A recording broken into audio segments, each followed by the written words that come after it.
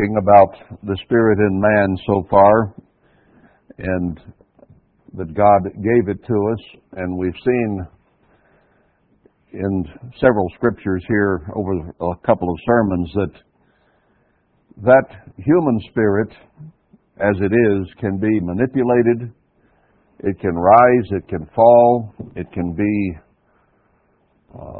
worked with to be discouraged or picked up. The greatest and deepest drive within humankind is to live.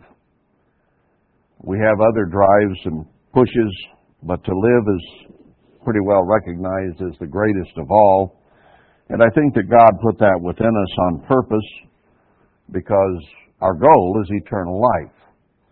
So He could have made some other things stronger in us than the will to live, but He made that one the strongest because it is the greatest achievement that we could ever have as a human, is to attain eternal life.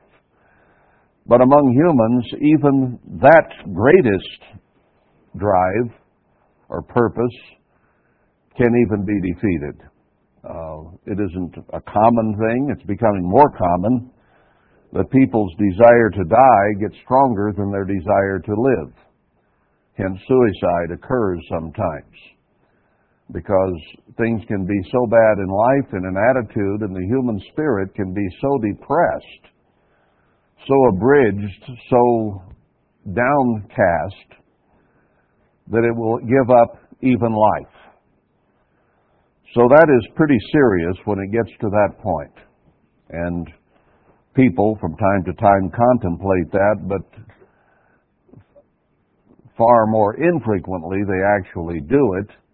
And sometimes even when they try, they don't do it completely and they survive, because they may have had mixed emotion there to some degree and weren't sure they wanted to do it, so they'll give it sort of a try and not make sure. I thought, boy, if I ever got to that point, I would want to be absolutely sure. I think I'd get by a big tree, by a canyon, and I'd put a rope around my neck and stand on something that teetered and shoot myself and hang myself, and if the limb broke, I'd fall in the canyon. I'd want to be sure I got the job done, you know. But people, when they're exasperated, frustrated, depressed, and so on, don't think too clearly either, and all kinds of things lead to that.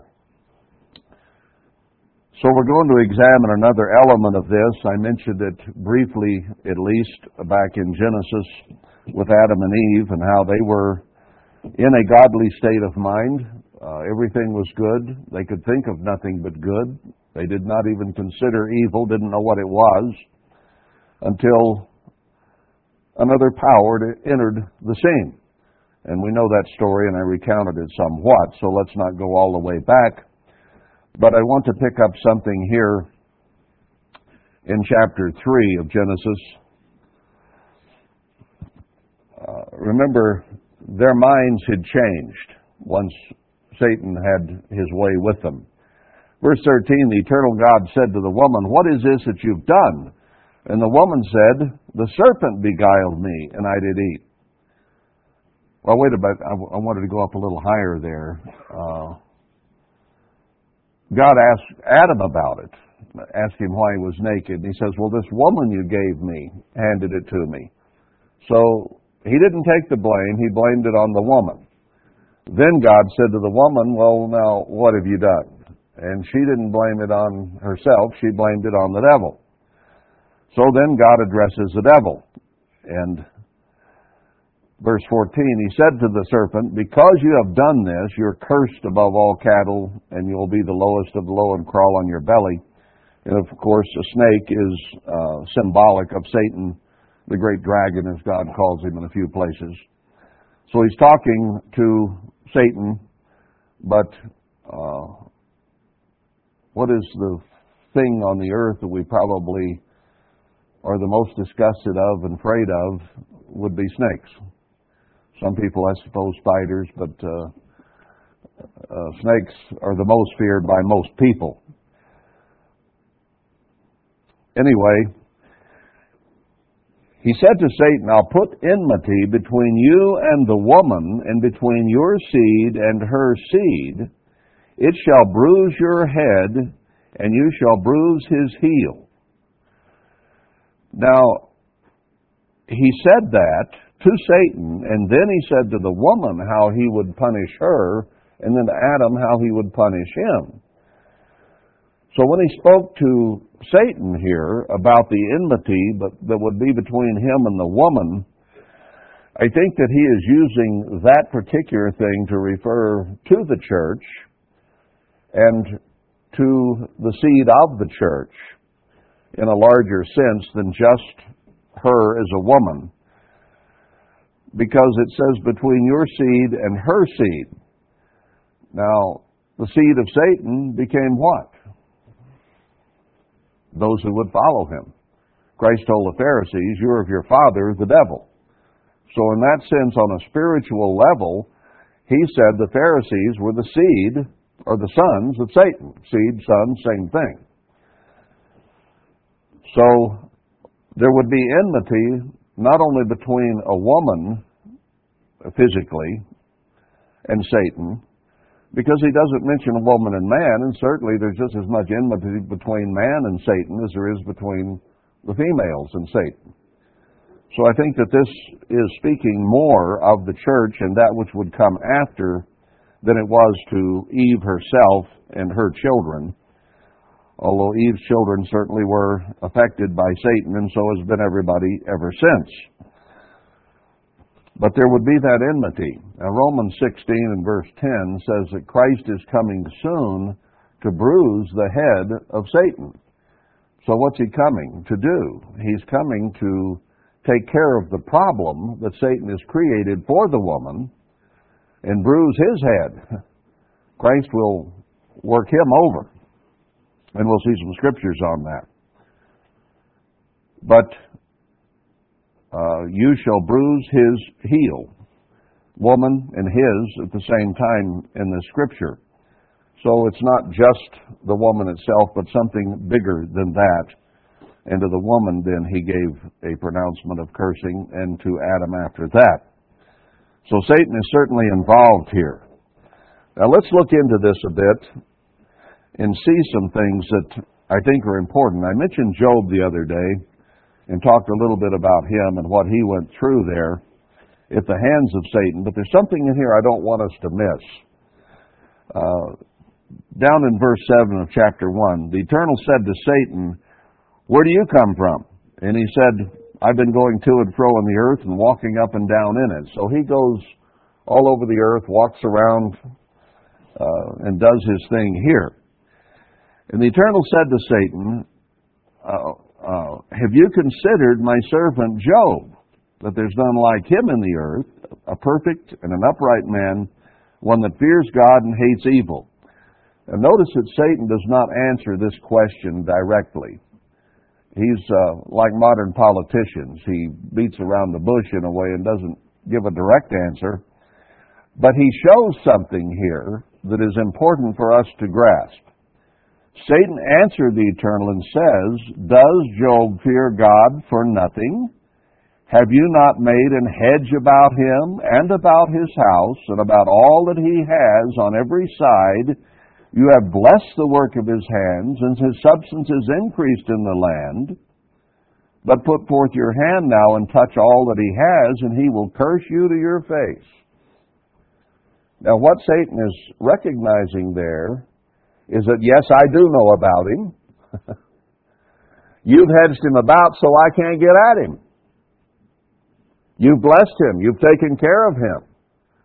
And I'm frustrated, is essentially his attitude because of what you've done to him. So God had opened it with a question, and Satan makes it very clear, yes, I'm aware of him. He is aware of us. Very much aware of us.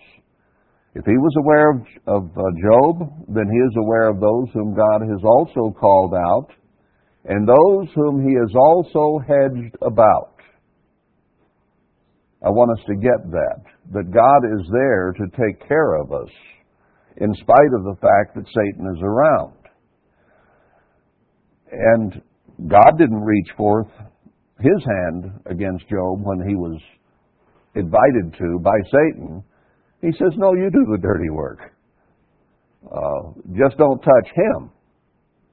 So he took away everything else, and then we went through this again where Satan gave the same answer. Well, you protected him. And then he says, all right, you can attack him, just don't kill him. And then's when he got all the boils and all that. So it was only with God's permission. I was going to save this for later, but I think I'll go ahead and inject it here. In Luke 22:31, Christ said to Peter that he was subject to being sifted like wheat by Satan. Now, when you sift wheat, you can throw it up in the air and you sift the chaff out and the dirt and everything else. And it's fairly easy to do. It's not a big effort that's required. But Christ then said to Peter, but I have prayed for you that this not happen. So Christ is there to hedge Peter about, and you would have to include us as well, since we are called as Peter was. It even says in Zechariah 3 there about the Joshua there that Satan was standing at his right hand to make him his own. And yet it says that Christ said, the eternal rebuke you, Satan. So Christ was there again. That's a prophecy here for the current and future, that Satan would be there, standing at the right hand, just waiting. And I'm sure he was with Job. I was going to get him by the throat, but you hedged him about. With Peter, he wanted to sift him because he knew he would be the leader of the early New Testament church. And Christ said, Peter, I've prayed for you. The Father will take care of this. So, just as in those cases, we need to realize that God is there, who has the power over Satan, and he can only do what God allows. And that is in the light of a scripture that I was going to save that I think I'll throw in here anyway. And that's 2 Timothy 2:26, where, let's go back and look at that one because it's important to this context that we're currently talking about. 2 Timothy 2, verse 26.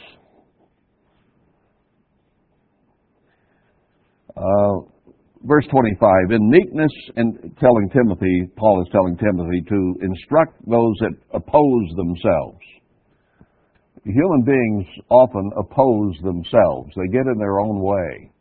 Our own drives, our desires, our lusts, our covetousness, our whatever, get in our way, and it opposes whatever we're trying to do.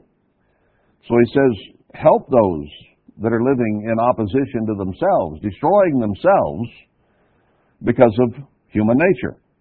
If God perhaps will give them repentance to the acknowledging of the truth. So out in the world, we oppose what God put us here for. We don't understand it. We don't go there. He says, maybe God will call them. Anyway, and that they may recover themselves out of the snare of the devil, who are taken captive by him at his will. Now that's a scary phrase. That Satan takes the people of this world at his will. But they have no defense. They have no way to stop it. Now through Christ's ministry, he often came across people who were demon-possessed or lunatic, as it says, throwing themselves in the fire, Satan causing them to do all kinds of destructive acts because he had taken them at his will. Now, some people are easier taken than others, perhaps, if they have mental or emotional debilities or some habits, like too much drunkenness or drugs or whatever, that makes them not in control of their own mind. At times, Satan can get hold of them in times of greater vulnerability. So it may be the mind itself that isn't strong, or it may be things they are doing that make it temporarily weak. But at his will, indicates that pretty much he can control human beings. And Revelation 12:9 says that he deceives the whole world. So I think that echoes what Paul was saying here in Timothy, is that pretty much at his will, he can deceive any and everybody. And indeed, we all were deceived by Satan the devil. And it's only by the mercy of God that Paul was saying there, take care of these people and hopefully God will call them, because they've been taken at Satan's will. We can all probably recount times in our lives where we wanted to do something, temptation was put before us, and we could stand anything but temptation. That's our downfall. And Satan certainly knows how to tempt. He did a pretty good job in the Garden of Eden with people who did not know evil, did not know Satan, didn't know anything, and at his own will, just like that, as soon as the suggestion was made, they went his way. That shows how vulnerable we as human beings are to Satan and his devices. It's kind of a scary proposition, isn't it? That we can be that easily snared and taken. Sometimes it's heavy influence, which he's got on the whole world, and sometimes he completely takes over an outright possession, which is when they were casting the demons out. So God is very concerned about this, obviously. Leviticus 20 and verse 6, he gives instruction through Moses.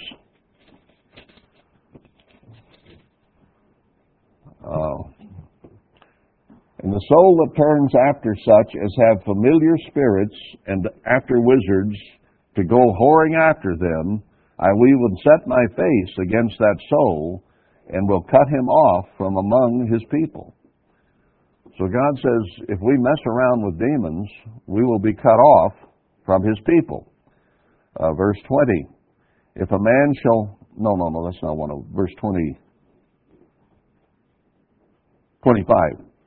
You shall therefore put difference... No, that's not what I want either. What did I write down here? Verse 27, okay. A man also or woman that has a familiar spirit, or that is a wizard, shall surely be put to death. They shall stone them with stones, their blood shall be upon them. So he's making a very strong statement here that we're not to mess around with Satan and the demons. And I've seen people go to these little houses or places which you can see along the street. Usually it's not in the best part of town, but sometimes it is too. To have their fortunes told or the tea leaves read or whatever you want to say. And I've seen people get in serious trouble from fooling around with people who can foretell your future or tell you about yourself or all those things. And God says, just stay away. Don't go anywhere near it. And it isn't just on 3rd Street downtown. It's also some of the leaders of the world are known as witches and going to covens and so on. And some of our prominent leaders in Washington have done such and actually are Luciferians and worship the devil openly. So it is a great danger. And in connection with that, consider Isaiah 8:19. Because it's a prophecy for right now. It's not just ancient history with Israelites. But here he's talking about our nation and the conspiracy against it that is coming, and says, don't be afraid of it, be afraid of me. And part of the instruction here, when he says he'll give his people signs and wonders in verse 18, those who will dwell in Mount Zion, they are going to be somehow confronted and told to go after demons. Verse 19, and when they shall say to you, seek to them that have familiar spirits, and to the wizards that peep and that mutter, should not a people seek to their God, for the living to the dead? He says if they don't speak according to this word and this testimony, there's no light in them. So that's a warning right here at the end time. I don't know exactly how it will be carried out or fulfilled, but at some point, the church of God and the people of God are going to be told to seek not God, but Satan. Of course, when the beast and the false prophet come up, it says that even the very elect would be deceived if it were possible. So thinking about this in that thought, this could very easily be when the beast and the false prophet come on the scene, and they do lying signs and wonders, because it says just above here that God is going to do signs and wonders. It says the same thing in Zechariah 3 and other places. But they will do great signs and lying wonders and miracles, the book of Revelation says, and that the whole world is going to be deceived by that. So they're going to be telling you, me, us, to turn to the beast and the false prophet and their miracles and their signs and their wonders. I hadn't thought of that up till now as to how this would be fulfilled, but that's probably what it's talking about. Because we'll be advised to go there, and God says, don't go there. Not on your life, if you will.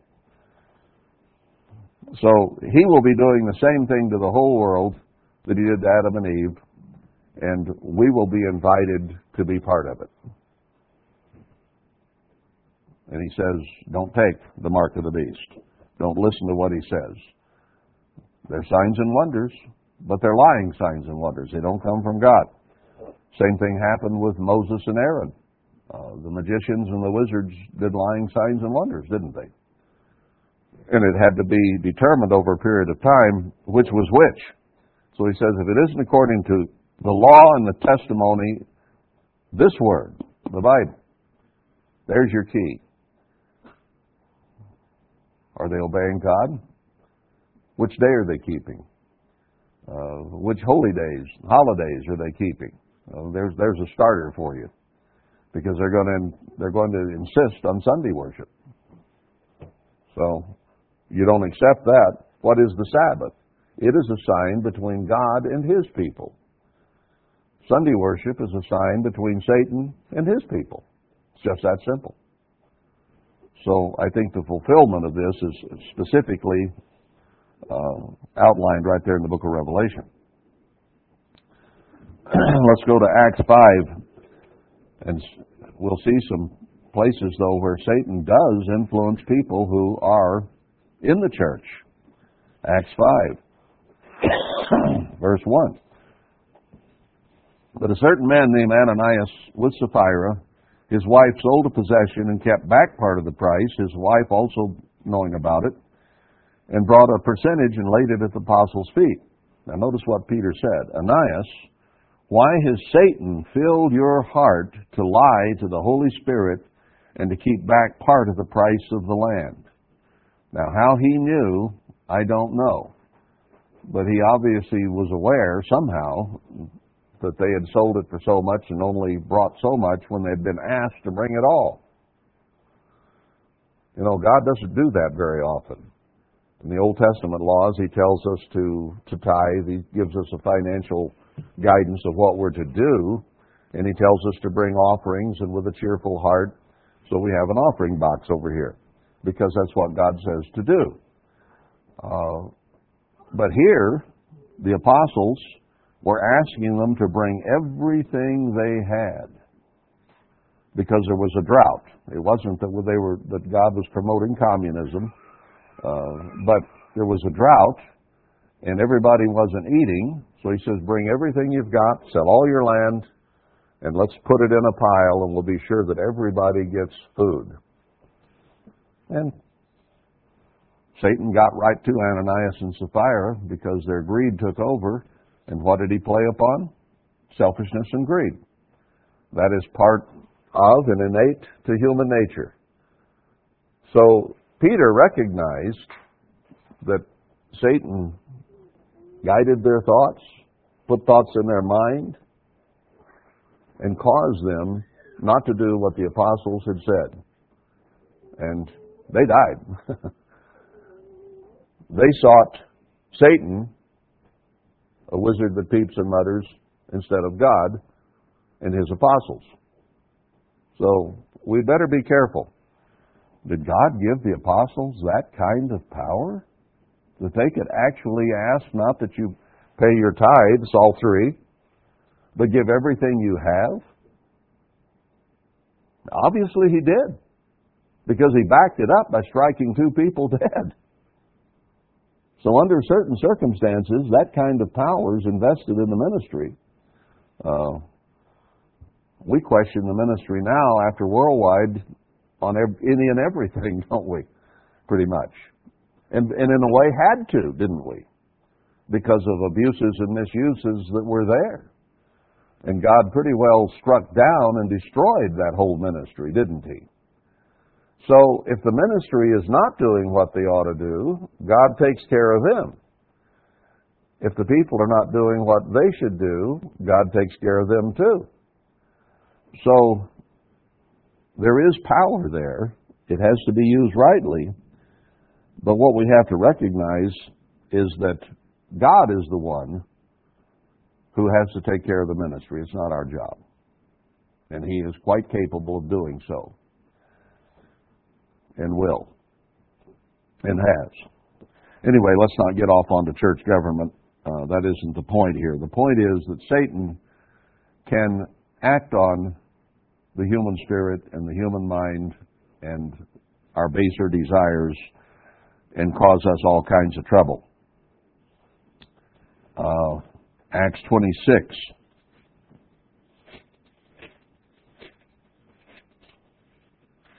Acts 26.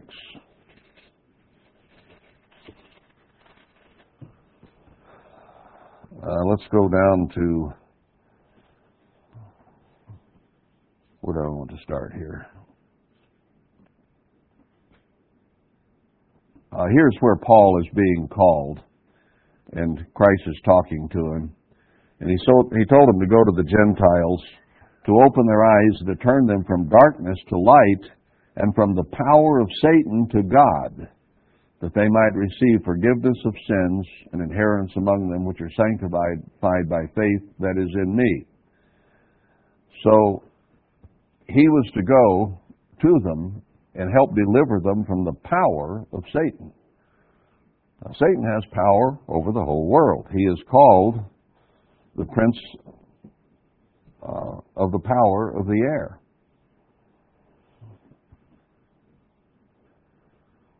So he has power to broadcast. Herbert Armstrong used that some to explain the spirit in man and the fact that God can broadcast from his heaven on high thoughts into our minds. God can put thoughts in our minds. Don't we ask him to? Guide my thoughts, help me, guide my steps. We ask God by his power, and we don't have a power cord that goes clear there. 12.2 would kind of run out of power time it got that far away. He has the power of the air, and we breathe air, and the spirit in man is likened to air which comes in and out. So God can broadcast to us through time and space, through the air. And Satan is the prince of the power of the air. Now we see it evidenced pretty easily, I think, through radio and television and various other types of use of the airwaves to broadcast. Well, if we can use these little machines that we make to do it, how much more so can Satan and his demons do the same thing, who have far more power and more understanding and influence than we have? So they can broadcast those thoughts into our minds. And that's why I was talking the other day about you need to recognize which is your own evil mind and that which is even bigger and worse than what you normally would think, that comes directly from Satan, who can inject that right into your mind. That's why we probably fairly often say the eternal rebuke you. Because I have my own issues that I deal with. Attitudes, emotions, whatever, that I deal with. But sometimes I perceive that a thought that comes into my mind is directly from Satan. So immediately, the Eternal rebuke you. We ask God to rebuke it if we recognize it.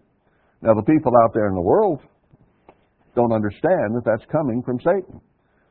But we, through the Spirit of God, should be able to perceive and recognize when that's happening. And some are more perceptive of it than others.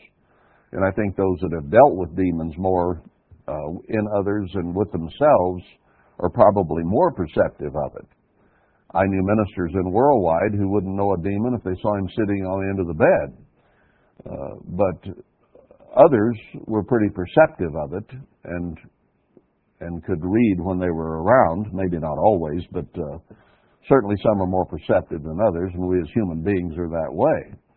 But if you sense that Satan is lurking about and putting thoughts into your mind, you should rebuke him. Now, you're not strong as Satan, and you telling Satan to go away doesn't do much good. But if he is afraid of Christ and the power of God, I was going to a scripture to that. Maybe I should go there now. Even in this one somewhere in there, it talks about Paul and his concern, I think, about Satan. But, here, this is Acts 19, verse 13.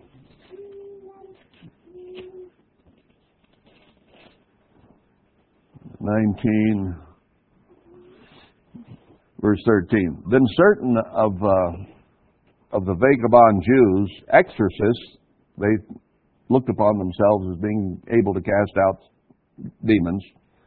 And even the Catholics have exorcists, those who are supposed to cast out demons. Christ commented on that, says, well, is it any big deal that Satan cast out Satan? Demons have different powers. Some are more powerful than others, and we're created that way. And Satan can cast out Satan. A more powerful demon can tell others to go away. He said, that's no big deal. Anyway, these exorcists took upon them to call over them which had evil spirits the name of the Lord Jesus, saying, we adjure you by Jesus whom Paul preaches. Now, they didn't know Christ. They just saw him doing this and thought, well, we'll use that name too.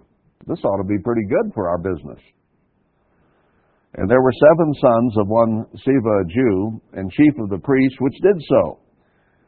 And the evil spirit answered and says, Jesus I know, and Paul I know, but who are you? They recognize certain power, and other power they won't pay any attention to.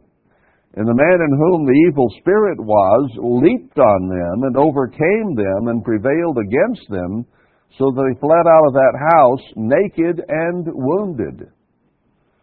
So the demon attacked so severely that they lost all their clothes, and they were wounded, and barely got out with their lives, apparently. So you need to be careful when you go to put Satan out, and be sure you use the name of Emmanuel the King, or Jesus the Christ, at whatever terms you use. And we use Emmanuel now, but I can remember in the past having called upon the name of Jesus Christ and had demons leave out of people, and leave when they were bothering me. So I know that he recognizes that name, and they do too. It's just that Emmanuel is somewhat of an upgrade for those of us in the end time. Not only is he salvation, which is what Jesus means, but God with us is what Emmanuel means. He's not just salvation as a premise, but he is with those at the end. Comes and dwells with them, he says in Zechariah 2. So Emmanuel is something that, right there in Matthew 4, it said, you shall call his name Jesus, but they will call his name Emmanuel. So that is the upgrade that we are looking for, is that he come and be with us and dwell with us and look over us when Satan is taking control of the world in a far more formal way than he has in the past. He's already deceived it all. But here in the end, it's going to come in a very dramatic fashion with the beast and the false prophet, and they'll control all commerce. And if you don't take the mark of the beast and worship on Sunday, you don't eat and you don't buy anything. Your credit card won't work. It's just the way it's going to be. So we better know that we know Christ. And there are people sometimes who try to take on the responsibilities that God gave to the ministry. Remember, there in Mark 6, verse 7, I think it is, he gave the disciples power over unclean spirits to cast them out. But there's no place where it says that he gave every person in the church power to do that. Well, you better be careful if you go up to try to do something that you have not been authorized to do. Whether it's baptism, whether it's laying on of hands, whether it's anointing, whether it's casting out demons, you better know whereof you speak. Now, that doesn't mean that we cannot ask Christ to rebuke Satan when he attacks us, or perhaps attacks our children, or so on. We know that his presence is there. We certainly have the authority as a human being and as a Christian, because that's what Christ said. The eternal rebuke you, Satan, is what he told us to do. So we all should have a certain power over demons. But we'd better be careful in how we use that, because of the experience of these 7 who were not authorized, and the demon said, "Hey, I don't know you," and then attacked them. So we need to be careful. And yet, on the other hand, we have the authority to rebuke Satan when we recognize or perceive that he's around. And God will honor that. I've seen it happen many, many, many times. I've experienced it many times. So he will hedge us about to a certain degree. But recognize Matthew 4. I won't go back there and read it for sake of time, but there's where Christ fasted 40 days and 40 nights before he was directly tempted of not just a demon, but by Satan himself. And Satan used every guile he could think of, twisted Scripture, so we know that Satan knows the Bible. I'm sure he knows every word of it. He's got a better mind or a greater capacity than we do. So he knows every verse that's in here. He doesn't have to look it up like we do. He knows it all. But he also is a deceiver and a twister of Scripture. And that's what he did with Christ. He would twist it, hoping to play on Christ's weakness after having fasted 40 days. Well, he was very weak physically, but spiritually, he was stronger than as he had ever been. Because the fasting helped get him closer to God, so his spiritual strength was there, even though the physical weakness was. So Satan tried to play on his physical weakness, knowing he couldn't attack him on a spiritual level, Christ being Christ. So he played on that which was the weakest element at the moment. Because he wanted to be not just prince of the power of the air, prince of the earth, he wanted to be king of kings and lord of lords. So he needed to defeat Christ in order to achieve that goal. So he considered the circumstance. Satan didn't tell Christ to fast 40 days. Christ fasted 40 days knowing he was going to be within the greatest trial of his period of time here on the earth as a human being. And he needed to be as close to the Father as he could before that transpired. So that's why he fasted. But Satan's sitting back looking at it and saying, yeah, he hasn't sinned. I haven't been able to get him to sin. And I've tried. But here's his weakness. He hasn't eaten in 40 days and 40 nights. I'll get him. So he began to think of scriptures about food and about power, things that he might be able to tempt him on in his physically weakened state. And Christ was able to defeat him because of his spiritual strength. we will see here in a few scriptures that we have the same thing available to us that Christ had there. But there was Satan, a Bible-thumping, Scripture-quoting deceiver.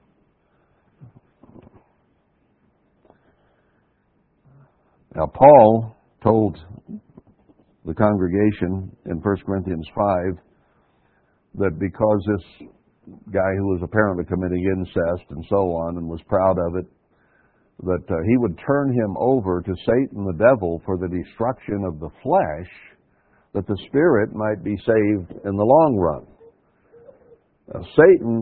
Paul recognized that it is our trials and troubles in the flesh that will cause us ultimately to turn to God. So he said, I'm going to turn this guy who is sinning over to the devil. Now, isn't that what God did with Job? Turned him over to the devil. So Paul had that authority to say that. I'm putting him out of the church. He will not have access to the Spirit of God. He will be subject to Satan and the destruction of the flesh, in hopes that he would repent and come under the Spirit and power of God instead of the Spirit and power of the human spirit and Satan's spirit. And it worked. 2 Corinthians, he says, this man's repented, now you guys should receive him back. And by then they said, oh no, he was a big sinner and you kicked him out, now we're not having him back. So he had to chew them out for that.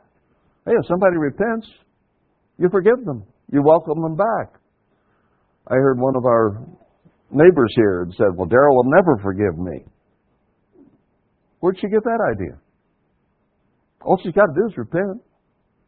Sign her land back over to the church. Go back on a lease. Quit rebelling against God and His government and His church and His people, you, whom they're trying to take your land away from you. All you got to do is repent. Sincerely, from the heart, as shown by the fruits. I got no problem with that. Did the man have problems with his prodigal son, who had turned against his father in every way? And it's a direct representation of God in us. When he found himself eating with the pigs and realized there's something terribly wrong here, I think I'll turn to my father and home. And when he did, his father rejoiced and celebrated so much, the elder son who'd been obedient said, wait a minute. He's a sinner. Well, that son needed to repent too. No, if there's true repentance, we are obligated by Scripture to forgive and move on and accept them back.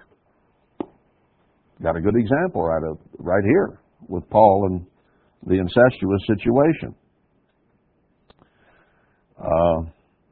1 Corinthians 7, I won't go, but there it's talking to married people and how they should not defraud each other in the physical relationship between husband and wife, because Satan might be able to tempt in that circumstance. If you're not getting something at home, you might go elsewhere. So he says, and it's talking about fasting and praying, because people have used this excuse and that excuse. Well, I have a headache, or I'm not feeling well, or whatever. And then, oh, well, I can use fasting and prayer and get out of this. I don't know how long you can fast, but nevertheless, God said, all right, that's a valid reason for not having a physical relationship in the marriage, but do your fasting and your praying, and then come back together, lest Satan tempt you because of the physical desires that are there. So Satan will use anything. In the relationship between a man and a wife in a marriage, he'll jump on that and disturb and destroy the marriage and your spiritual standing with God, if at all possible. So every part of our life we have to be careful of, because Satan will get in there anywhere he can. This is just one more example of that. 2 Corinthians 2, verse 11, he says, we are not ignorant of Satan's devices. Look at the subtlety that he used with Adam and Eve, and the deception and twisting he used with Christ. And all these examples show how he was able to use our human nature against us. Galatians 6 talks about the works of the flesh, and names lying and cheating and stealing and adultery and all the things that human beings do that are contrary to God. And those are things that are in our nature that got exposed in the Garden of Eden. And anywhere we have a selfish desire of any kind, Satan just looks for those things so that he can take us at his will. And that's why we have Christ as our Redeemer and the forgiveness of sin and the power of God to stand up against the power of Satan. But it's a very real power.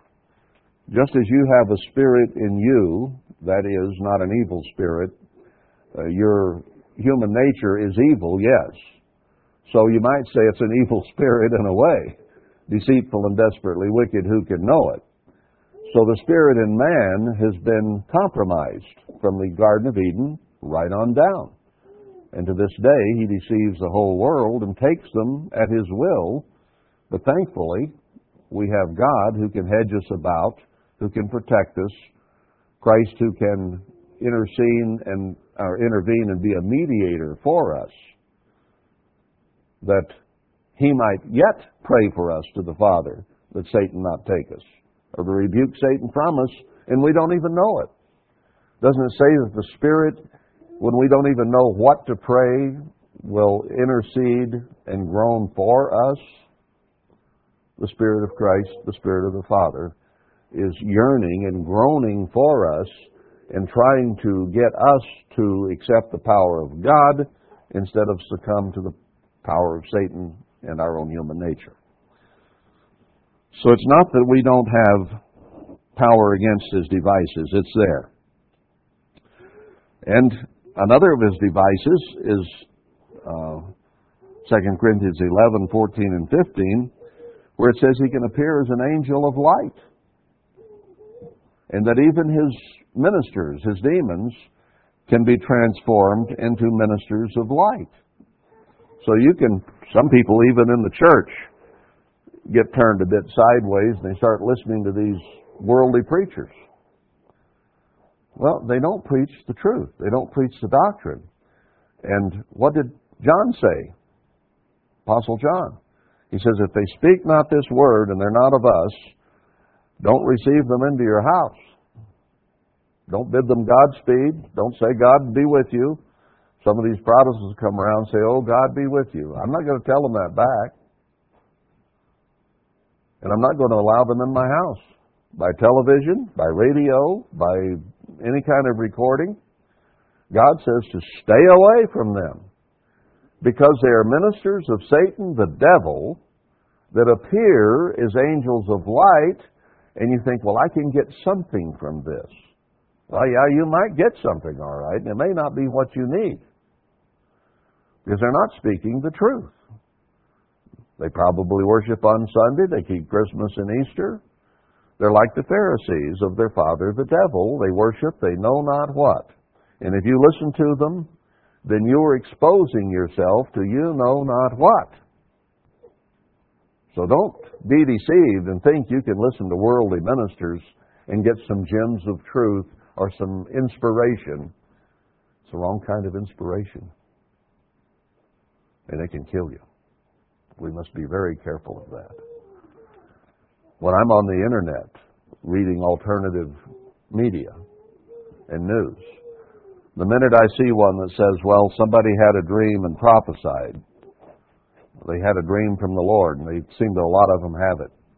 I don't read that one. I do not watch the video. I want to be careful not to get involved with wizards who peep and mutter. Because if they are Protestants and they have had a vision or a dream, then I highly question that vision or dream, And I don't want whatever they prophesy even in my head. I want what God says in my head from this book. That's what he tells us there in Isaiah 8, which we already covered. If it's not according to this law and this testimony, and that preacher you're listening to on the radio or TV probably also says the law is done away with. It's not according to the law and the testimony. We'd better be careful. And I've known of people in the church that listen to some of those preachers, and even a woman preacher they were listening to one time I heard of. Well, Paul very clearly forbids that. So, where do we come off with this kind of stuff? We're just not aware, maybe. We're not clear. Well, I hope I'm making it clear. I hope these scriptures are making it clear. Don't listen to these that are satanic, but appear as angels of light. Oh, there's a lot of inspiration there. Oh, okay, well, I want my inspiration from God himself. I've already talked about signs and wonders. It says there'll be somebody in 2 Thessalonians 2:9, even in the church, who can do that, stands in the temple of God. There is one little, let's see, I've got some time here. Let's go to Isaiah 14. I have re-looked at a scripture here that I think we need to consider. Here in Isaiah 14, it's talking about the king of Babylon, who of course is Satan. He is the author of confusion. God is not. And he is the one who is the present evil ruler of this world. So he is the king of the Babylonian system of the world overall. And it refers to him as the king of Babylon here, calls him the prince of Tyre in Ezekiel 28, which is a parallel scripture to this. But in verse 12 here, he says, "How are you fallen from heaven, O Lucifer, son of the morning?" Now, Frank Nelty, I think, is the one that I first heard this from, who said that the word here is Hellel in the Hebrew. It's not Lucifer, and that Lucifer is not a name for Satan. Now, I'm not so sure we can make that statement. I kind of bought it for a while because Christ is the light bringer, and Lucifer, you strike a match, it's called a Lucifer, it makes light. Now, Christ is the ultimate light bringer, and Satan is of darkness. But that has not always been the case. And here he's talking about the past. Because the whole premise here was that Lucifer should be the name of Christ as the light bringer, not of Satan. Yes, Hebrew does say Hellel, and Hellel means light or brightness, and words of that effect. But let's look at it a little bit. It's speaking about Israel up here and the king of Babylon, and it talks in verse 11 about your pomp is brought down to the grave, and the noise of your vials, the worm is spread under you, and the worms cover you. And then he says, how are you fallen from heaven? So it's not speaking of an actual physical king of Babylon. It has to be speaking of the dragon who was cast down. O Lucifer, son of the morning. What happens in the morning? Sun comes up. Satan was a bringer of light. He was a son of the morning. He's not now. He's a minister of darkness. But he used to be the son of the morning. What does he want people to worship? The sun. He's not anymore brightness, but he used to be. So he wants us to worship him in the light of what he used to be. The sun comes up, light appears. Son of the morning. How are you cut down to the ground, which did weaken the nations? For you said in your heart, I will ascend to heaven, and so on, and take your place. I'll ascend above the heights of the clouds and be like the Most High. And then he says that he'll be brought down. So there he's called the son of the morning. Let's go to Ezekiel 28 and see this further explained.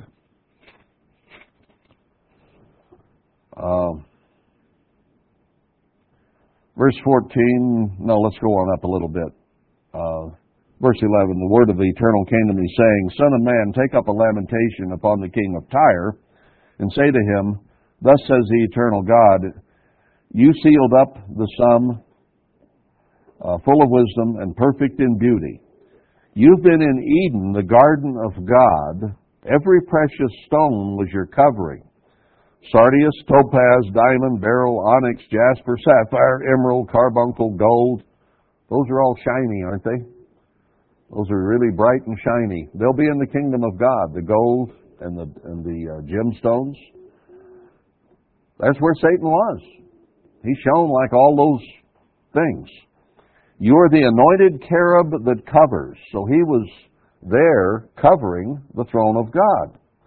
And I've set you so. You are upon the holy mountain of God, right there at the throne of God. You've walked up and down in the midst of the stones of fire. Lucifer, fire stick. You were perfect in your ways from the day that you were created until iniquity was found in you. By the multitude of your merchandise you filled the midst of you with violence, and you have sinned, and you'll be cast out. Now, notice this, verse 17, your heart was lifted up because of your beauty. He was beautiful. You have corrupted your wisdom by reason of your brightness. He was called son of the morning. Now he's called, it says he was corrupted because of his brightness. Light. Brightness. I don't know that Lucifer is all that bad a name for Satan. Now there in Isaiah 14 is the only place in the Bible that Lucifer is mentioned. Now the Hebrew word is Hillel, which means brightness, or light, basically. So all the King James translators did was come up with a word in English that typified the brightness of Hillel. Now, God might not have called him Lucifer in English, but he called him brightness, Hillel.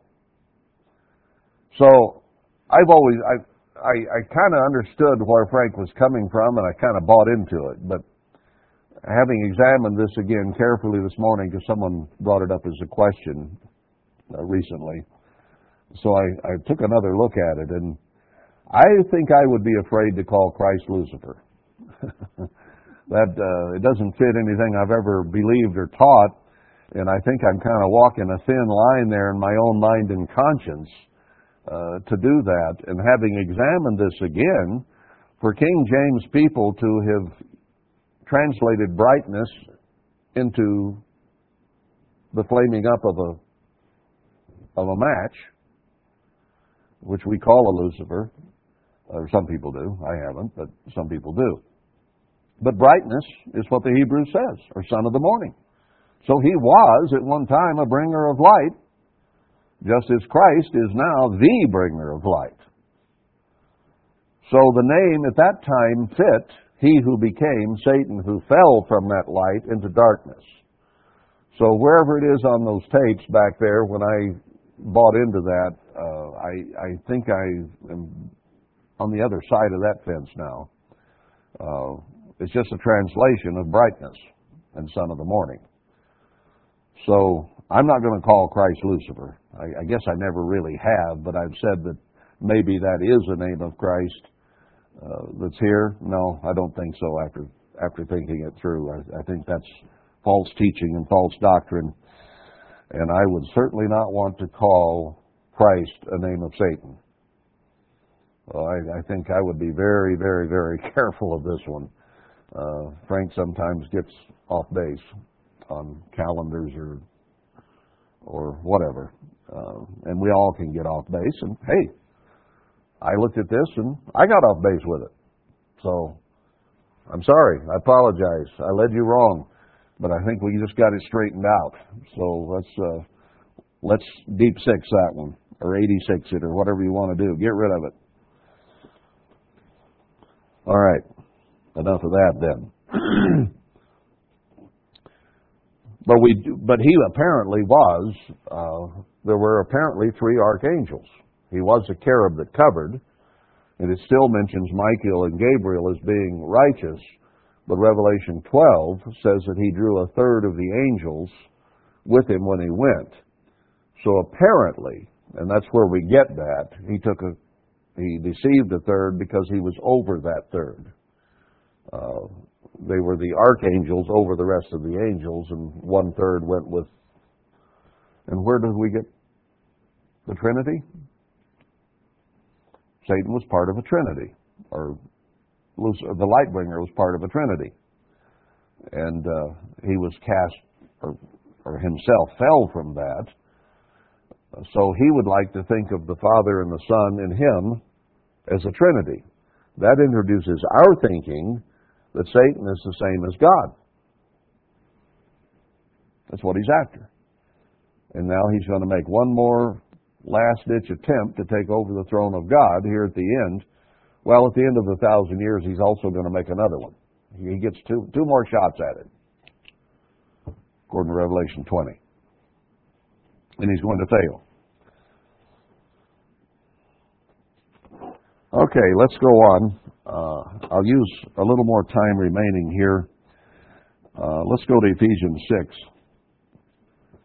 Realizing the human state and our vulnerability to Satan, that he is able to enact upon and influence and even take over the spirit in man, our mind, our attitude, our emotions, our feelings, everything, at his will, unless we have some way to prevent that.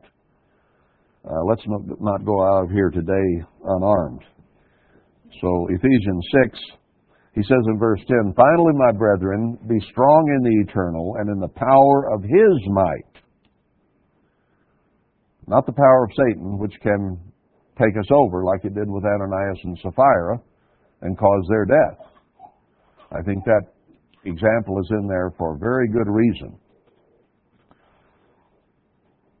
"Put on the whole armor of God that you may be able to stand against the wiles of the devil." He has all kinds of devices and wily ways, sly ways, kind ways, mean ways, cantankerous ways, any emotion you want to name, any attitude, he can take on, even of righteousness, so that he can do lying signs and wonders in the name of righteousness and deceive the whole world into worshiping not just the beast and the false prophet, but worship him. Because Revelation says, and I may not get there today, that they actually worship the dragon.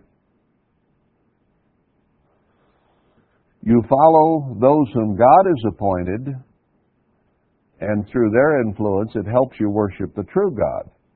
You follow those whom Satan has appointed, and through their influence, you wind up worshiping the false God.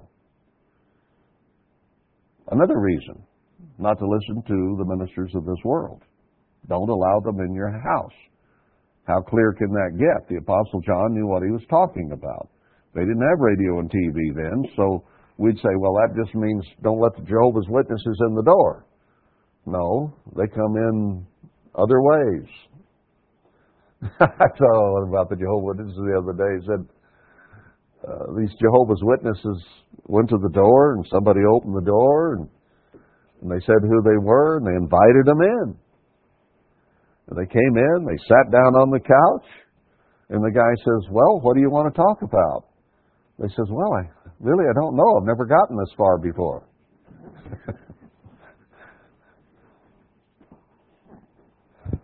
So don't let them in. Don't let them get that far. Whoever they are. Anyway, let's be serious here. Well, that is serious, but in a way of levity. "For we wrestle not against flesh and blood," that's not our real battle, but against principalities, against powers, against the rulers of the darkness of this world, against spiritual wickedness in high places, Satan and his demons. This is where our real battle is. Our human nature is one battle. But even more powerful than that is that power of the air that has the power to influence the spirit in man. So then he tells us what to do. Take to you the whole armor of God, that you may be able to withstand in that day, evil day, and having done all, to stand. Now we are to stand for what we believe. We are to stand up for God, to stand up for faith, to stand up for obedience. So we are to have the power of God to be able to stand against that which Satan can lay upon us. We're helpless otherwise. The whole world is helpless before Satan. He's already gotten the job done, deceived the whole world. They're helpless. He's deceived them at his own will. Now Paul is saying, don't go there. You call on God, so he can't do that. I'll pray for you, Peter, so he can't sift you. I'll hedge you about Job, so he can't attack you until it's according to my purpose.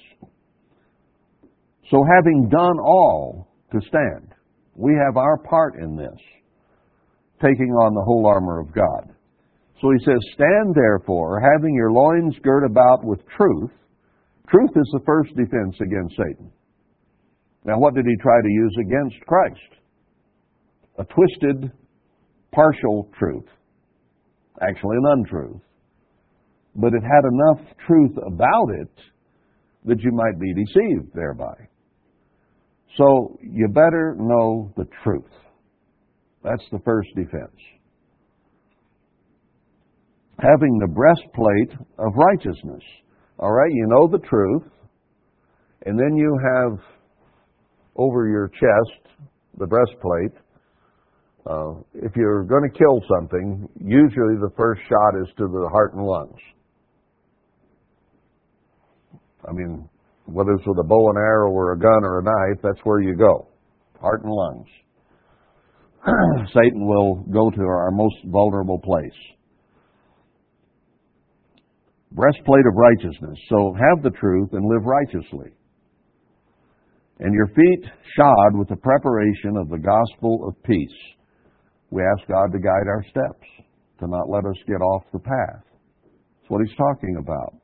Be close to God so that you don't wander off the trail and into the wrong place. Have the gospel of peace there.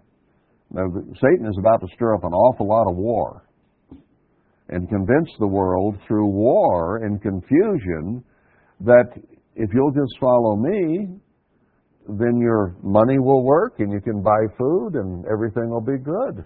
You'll have peace, plenty, and prosperity if you'll just take my seal and whatever it is, biometrics, where you wave your hand or point your head at the counter and you pay. If you don't accept that, no pay. The gospel of peace. Satan is going to create enough confusion that people are going to run to him for security. Above all, taking the shield of faith, wherewith you shall be able to quench all the fiery darts of the wicked one. What is faith? Trust in God. The greatest protection we can have is believing that Christ can hedge us about. He can pray for us that Satan not get to us or sift us, that he will rebuke Satan from us.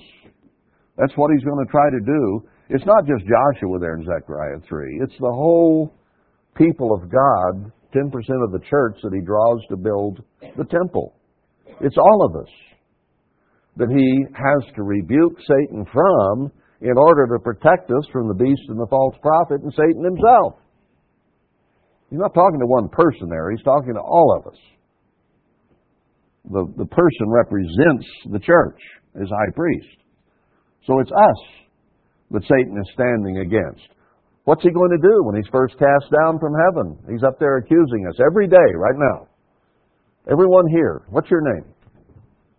He knew Job.